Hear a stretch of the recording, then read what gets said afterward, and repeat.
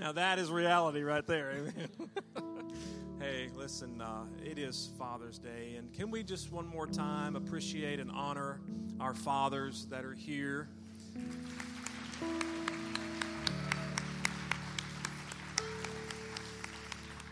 I'm sure Kathy will mention this, but my father-in-law, her father, Paul, is here, and he was just a couple of days ago in the hospital. So thank you, God, that he is here today and is feeling so much better and is here to enjoy this. But Kathy agreed to bring you the word today, give me the day off on Father's Day. So will you welcome my wife, my wonderful wife, beautiful wife, Kathy? She brings the word. Love you, baby. I hope he means that and doesn't just feel like he has to say such good things. But no, I know he does. What I want to say to you all is thank you. I want y'all to know publicly today, I want to tell you how much I appreciate this church and how you all have embraced my family. It has made this transition much easier. I think I may have said that once before, but the longer I'm with you all, the more I love you. And I'm so thankful for each and every one of you and so glad that you all are here with us today. It is Father's Day, so happy Father's Day. And I know that it is not normal for the pastor's wife to speak on Father's Day. And to be honest, Alan had actually asked me to do Mother's Day, and I had agreed to do that back in like February or something and had kind of prepared for that. But as most of you know, I lost my mom about 6 weeks before Mother's Day. And the closer we got to that, the more I wasn't sure I could do it. The more I wasn't sure that I could stand before you all and tell you about my wonderful, awesome, amazing mom without losing it in front of you. And it's a happy, happy day. And so we needed a happy, happy day.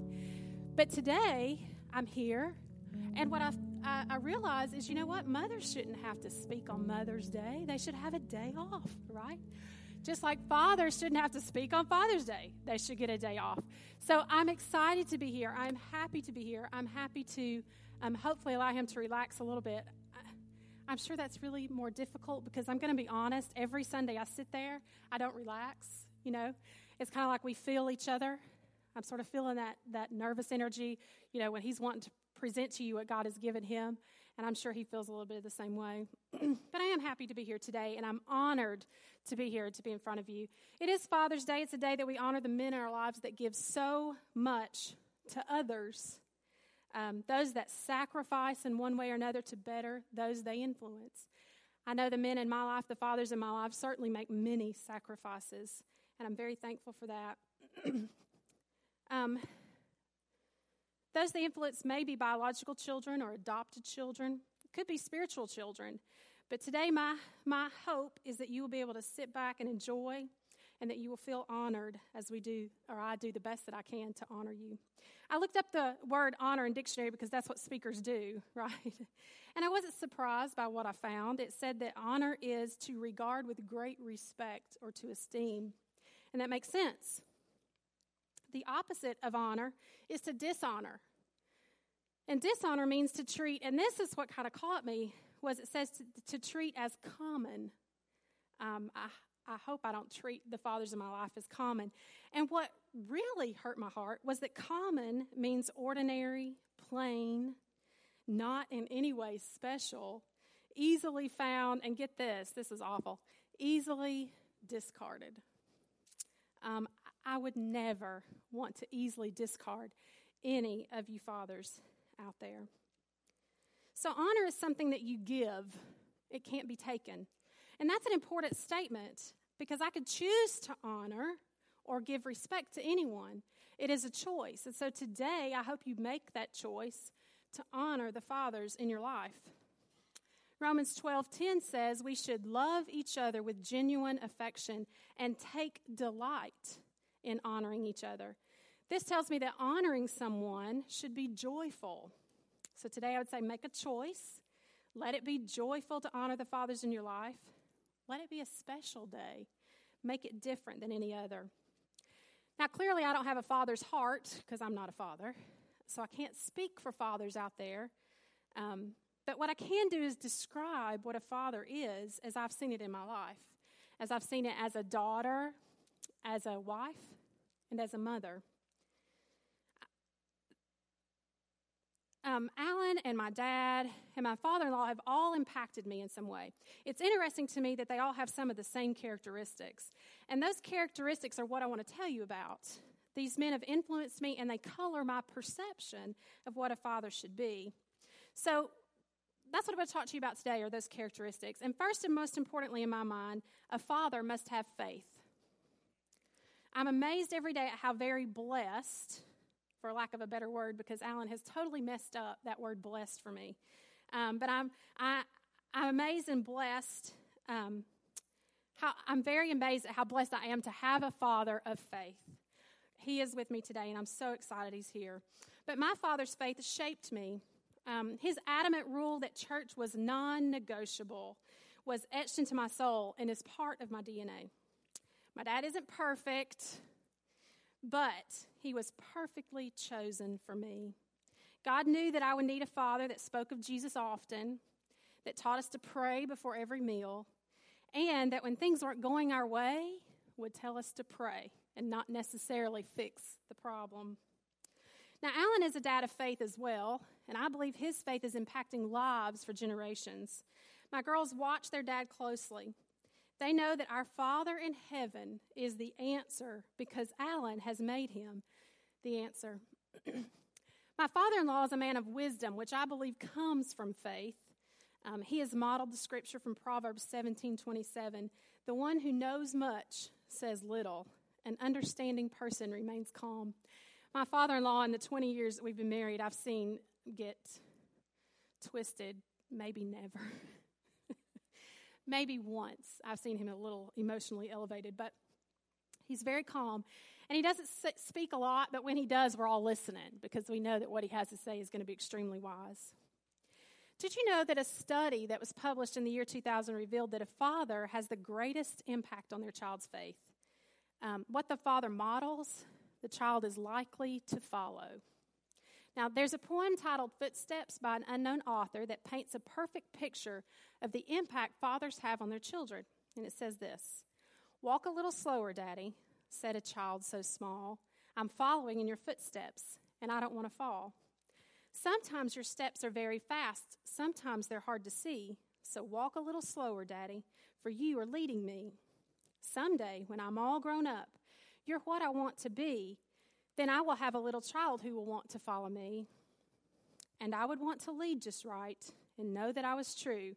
So walk a little slower, Daddy, for I must follow you." Well, thank you.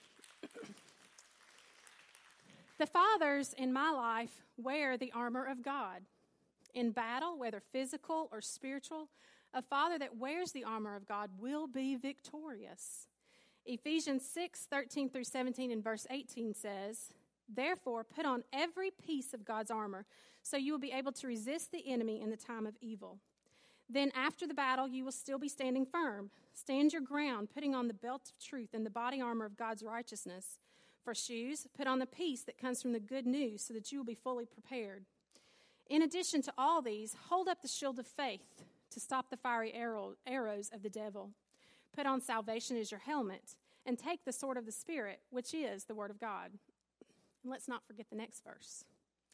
Verse 18 says, "Pray in the Spirit at all times and on every occasion. Stay alert and be persistent in your prayers for all believers everywhere." I probably don't need to say more, but for good measure, Daddy's prayer changes everything. The fathers in my life are trustworthy. A father's speech and actions must line up. If your words say one thing, but your life shows another, you are not trustworthy. I always knew that if my dad said it, it was true. I trusted that he was always honest with me, and I've never discovered otherwise. This left a lasting impression on me. I learned early on how important the truth is. That doesn't mean I was always truthful as a youth, but it does mean that I could completely trust that what my dad said was true. Now, it's hard to keep secrets from our kiddos because Alan is not capable of lying, about anything, except maybe ordering kids' meals. Anyway, part of the reason we wait to Christmas shop last minute is because of his inability to lie to the girls. If the girls were to ask a question about a gift, he has to give them a truthful answer. Now, I, on the other hand, don't struggle with that quite so much. I like keeping secrets a secret. In fact, I tend to elevate the lie. It's more like, no, we didn't get you that. We got you da-da-da-da. Anyway. Yeah, pray for me. The fathers in my life are heroes. How many times has my father come to my rescue? Oh, too many to count. How many times have they opened a jar, right? Fixed a car, come and got me from a broken down car. And here's the biggie. And this is the reason I got married. Kill a spider or a bug. I say that all the time. If you're not going to kill a spider, why are you here? Right? But I remember when I was a young girl, my sister and my sister's here with me too, she was younger than me, but we were playing on a playground while my dad was coaching football. Okay, he coached Little League football.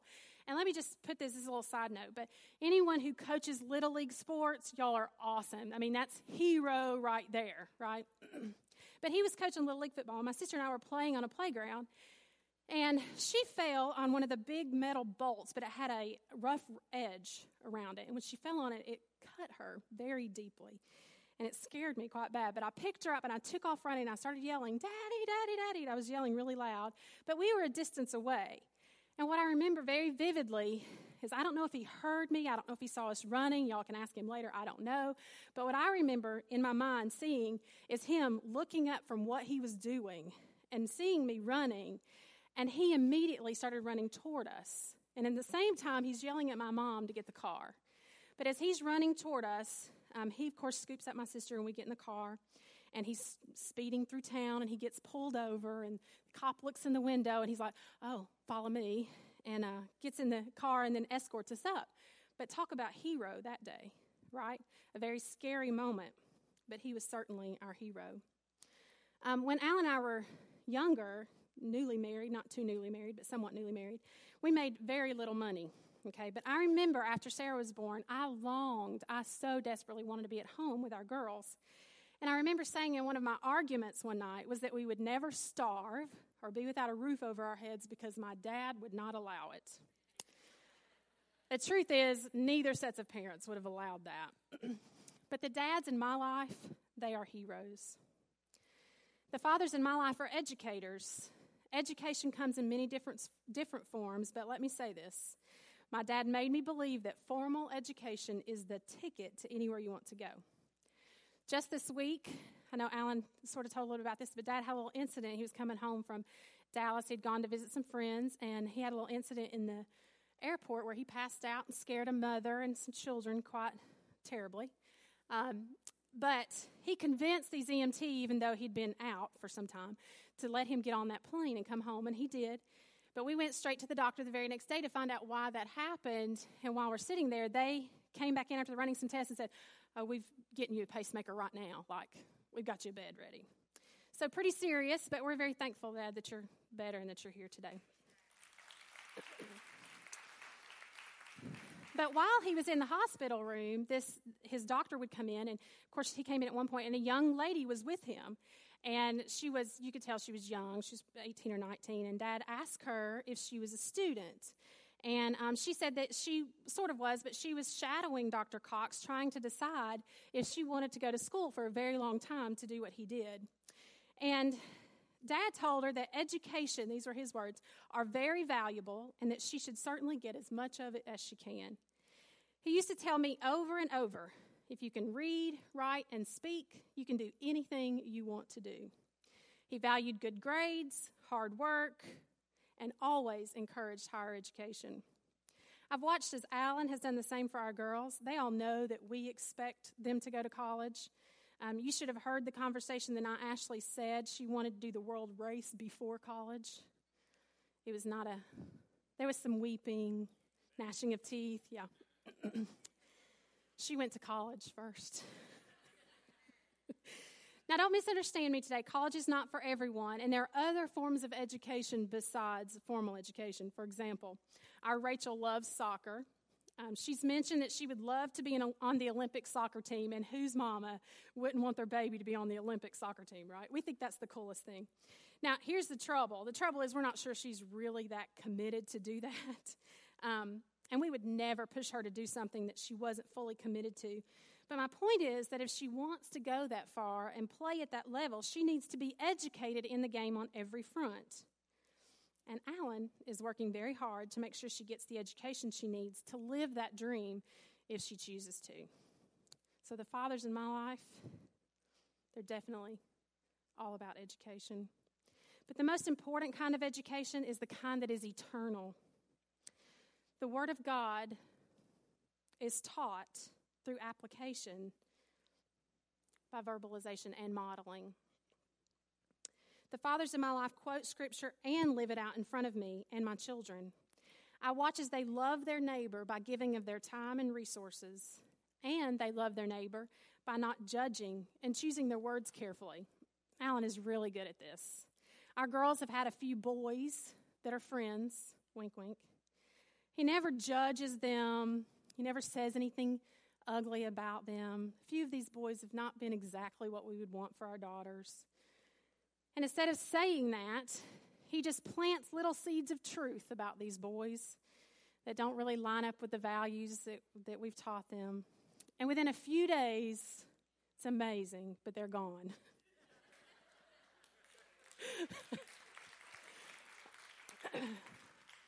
And we have one that we keep holding on to, but we love him. So the fathers in my life are educators. I hope yours are too. The fathers in my life are reliable.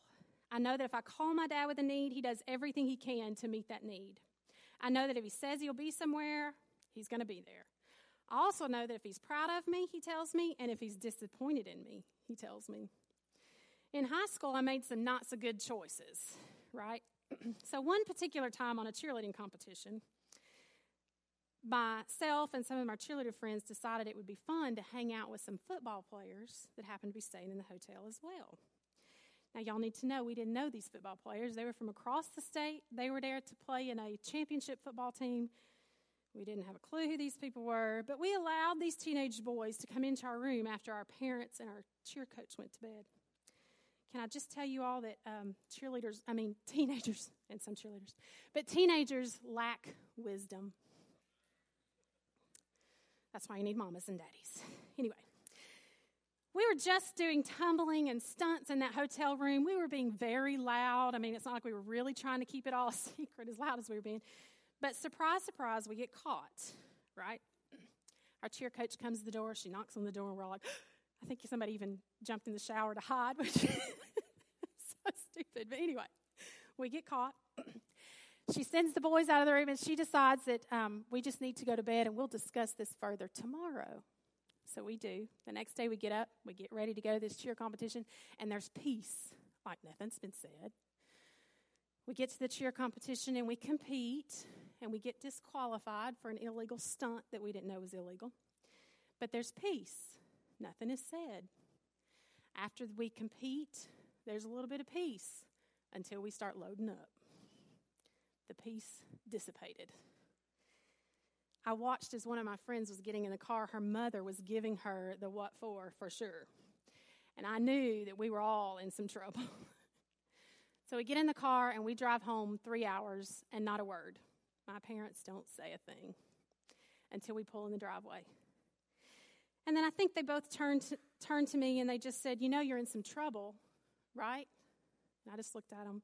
And I remember my dad saying, you may not get to cheer next year. And that was enough. That's really all I needed. But they said, go on and go to your room. We're going to think about your punishment. And here's the deal. They were full of grace and love. I knew that my dad was disappointed. I knew there would be consequences. And I knew that I could rely on him to love me even in my mess. My dad is reliable. The fathers in my life have always been reliable. The fathers in my life have faith, wear armor, are trustworthy, are heroes, are educators, and are reliable. Do you see what I did there?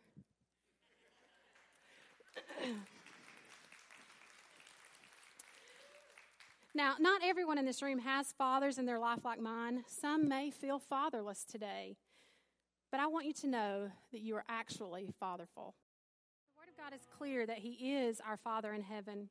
James 1:17 says, whatever is good and perfect is a gift coming down to us from God our Father, who created all the lights in the heavens. He never changes or casts a shifting shadow.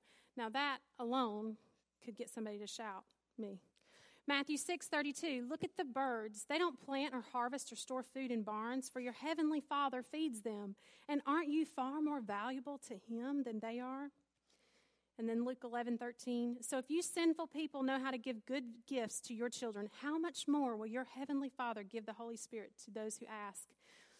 These are just a few scriptures that reference God as our heavenly Father, but they all tell me that he loves us and cares for us deeply, and that he will provide for us. Today, we can honor the fathers in our lives by honoring our Father in heaven. And we honor him who gives us every breath when we follow in his footsteps by imitating him. We honor and imitate him when we choose to forgive because he forgave. We honor and imitate him when we are faithful because our Father in heaven is faithful.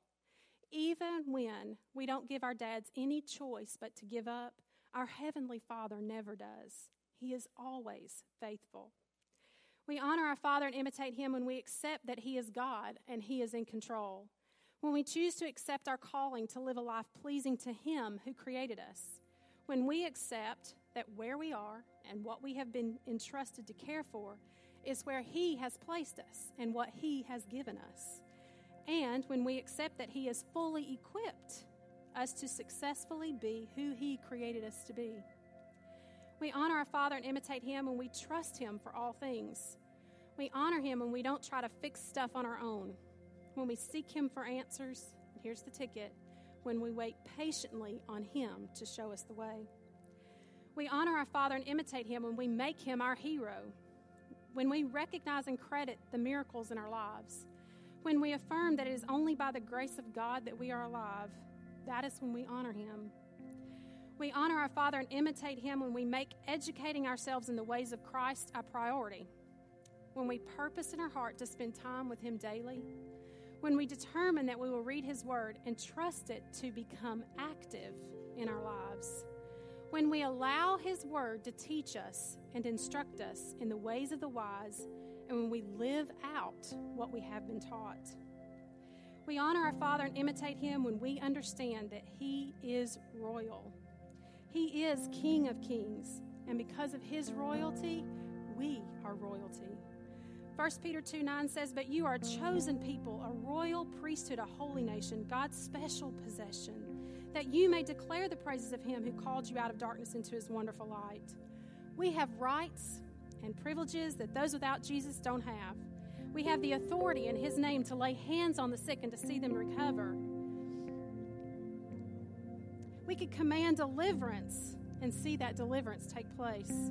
We are children of the King, and that means that because of him and his sacrifice, we are made whole, and we walk on this earth as his children. So we will honor our Father in heaven by imitating him as we forgive, remain faithful, accept that he is God, trust him to meet our every need, affirm that he is our hero, allow him to educate us through his word, and always remember that as he is royal, we are royal. Did you see what I did there? Daddies, listen. Y'all are awesome. I'm thankful for every single one of you. Your impact on your family is greater than any other. I treasure you today, and I pray that you understand your value and worth. But listen, there's no greater Father than our Father in heaven. He is to be honored every single day with our lives. And dads, when you show us the way, we won't go astray. The Bible says that if you train up a child in the way they should go, when they are old, they won't depart from it. Now, I know that many adult children have turned their back on your faith. But hear me today.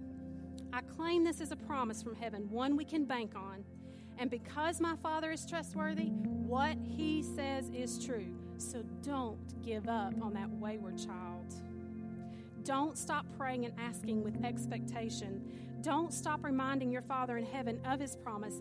And listen, don't stop chasing after your children. Love them as our Father has loved us. So for all of you daddies out there that are doing your very best to imitate Christ, for all of you that are your child's hero, and those that realize how very important your role is, I commend you. Keep it up. Keep doing what you're doing. Keep doing what you've been called and, listen, equipped to do. But for those of you that have never experienced that kind of earthly father, I pray you'll see past your experience and recognize that your heavenly Father loves you with an undying and an indescribable love. I want to bless you today. Let's all stand. I want to pray a prayer of blessing over you, and then Alan is going to take over for me. Let's pray. Father God, you are great and mighty. You are awesome, Lord, and I'm so very thankful today that in spite of our experiences, Lord God, that you are so good. You are a good, good Father.